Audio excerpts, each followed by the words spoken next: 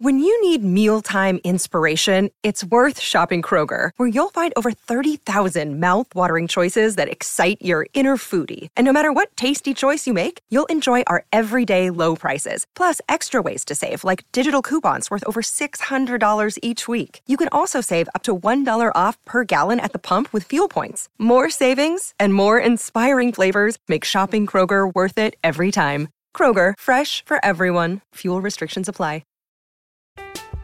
I'm Alex Rodriguez. And I'm Jason Kelly. From Bloomberg, this is The Deal. Each week, you'll hear us in conversation with business icons. This show will explore deal-making across sports, media, and entertainment. That is a harsh lesson in business. Sports is not as simple as bringing a bunch of big names together. I didn't want to do another stomp you out speech. It opened up so many more doors. The show is called The Deal. Listen to The Deal. Listen to The Deal on Spotify.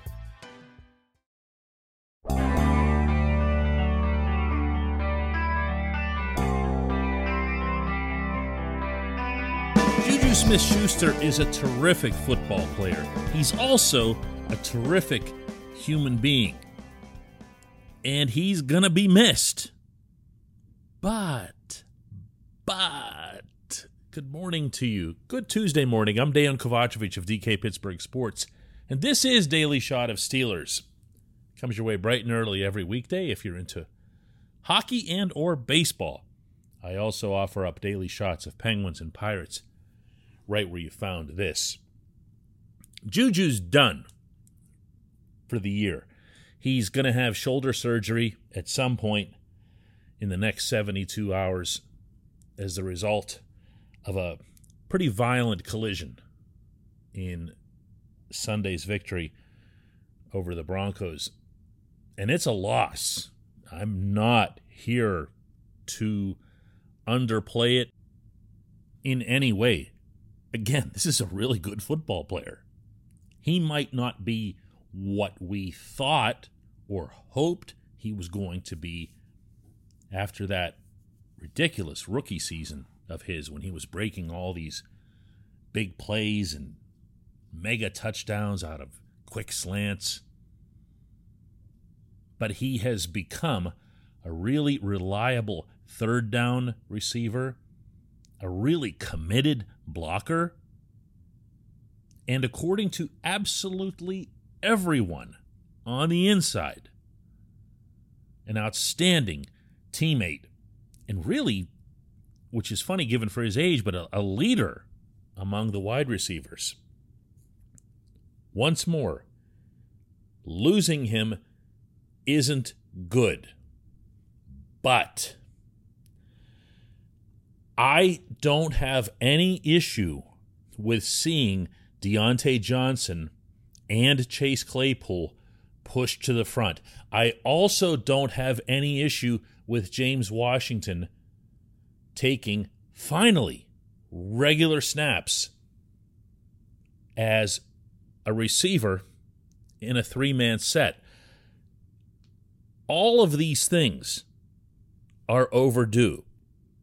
Whenever I questioned the Steelers bringing back Juju after last season, even though the rate was low at $8 million for a year, even though there wasn't much of a commitment on the team's part and zero commitment beyond this season, it still felt like money that could have gone to better use elsewhere. I stand by that, not because of his injury, obviously. I stand by that because, well, there's that $8 million, and then there's the $11 million that the team is still sitting on in vacated salary cap space. $19 million gets you a whole lot of offensive line, kids. You know, it just does. When I refer to the Steelers grossly mismanaging their salary cap, and I do that a lot, that's what I'm talking about.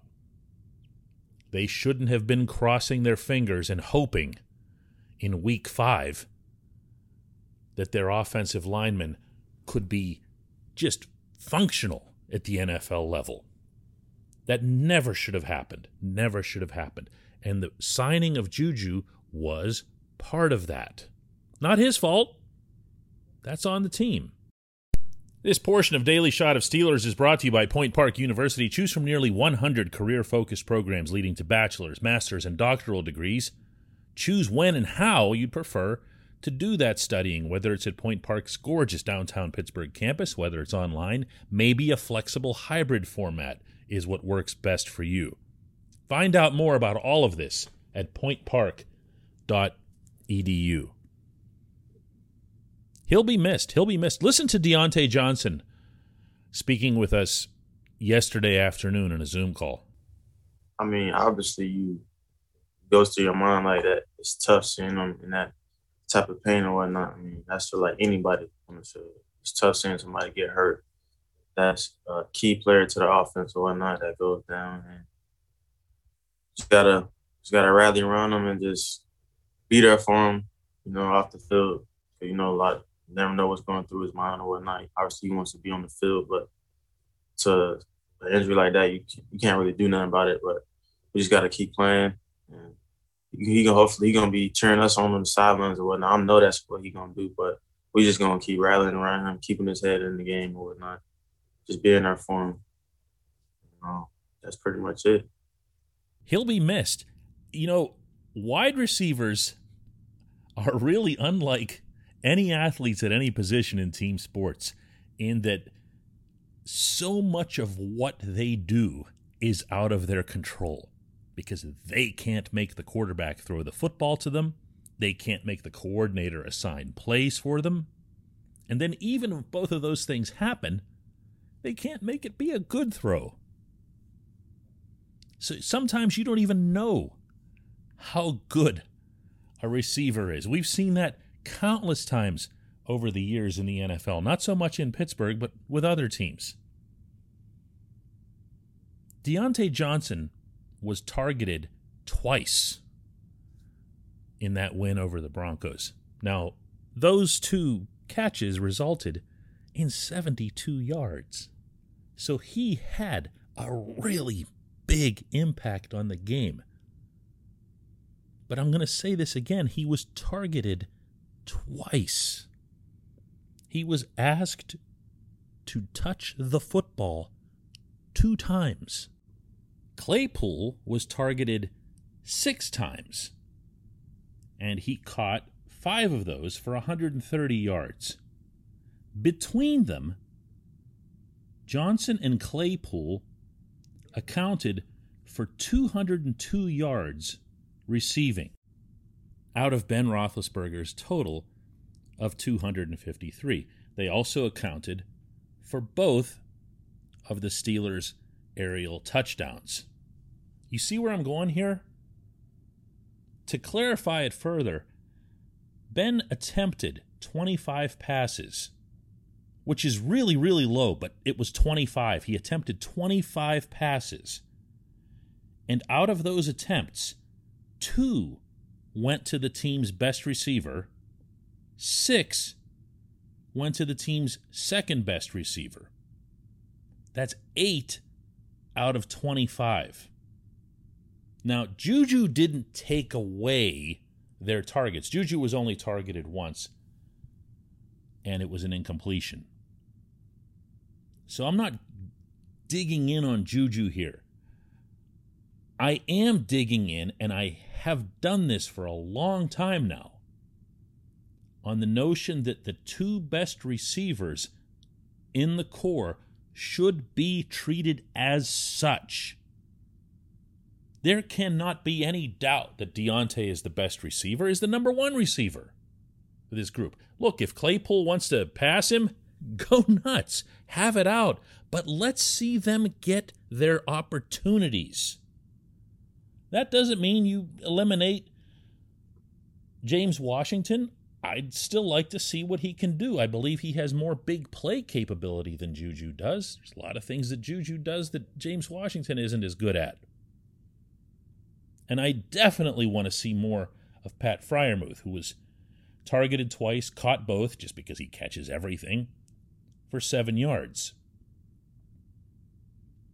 These are some good football players, but those 2 guys in particular, this is their time. This is their time. And for the Steelers, yeah, I mean, he's hurt, he's injured, and I'm being really, really careful about saying anything that sounds insensitive here. But the Steelers really needed to turn the offense over to these guys a lot longer ago than this. Mark my words, and again, please, full context. Juju, terrific guy, terrific whatever, okay? This could end up being a positive. If you move Claypool into the slot, as I had an NFL guy, an NFL lifer, suggest to me the other day would be an outstanding weapon for the Steelers. And you saw that on the 59-yarder that he pretty much self-created on that slant Sunday. And you are to take both of these weapons and maximize them. My friends, we are talking about a completely different offense here. And this will not have wound up being a negative for the team in that sense. But again, losing Juju, not good. Not good. Not making it out to be that. Hoping for a full and healthy recovery, and we'll see maybe even a return to Pittsburgh next season. When we come back, just one question.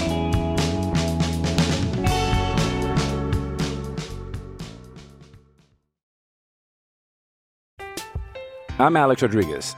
And I'm Jason Kelly. From Bloomberg, this is The Deal.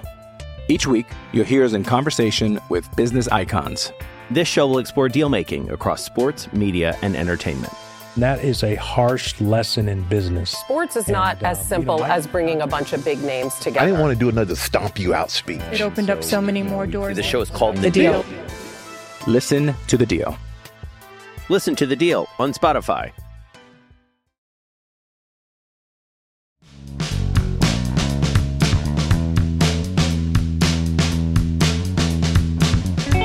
Welcome back. It's time for Just One Question. That's brought to you always by the personal injury law firm of Luxembourg, Garbutt, Kelly & George, LGKG. They represent people who are hurt in car accidents, who need assistance with workers' comp, who filed medical malpractice claims. The attorneys at LGKG pride themselves in doing what they say they're going to do. When they make you a promise, they keep it. They've been doing that in our region for over 80 years. Learn more at lgkg.com or by calling 888-842-5454.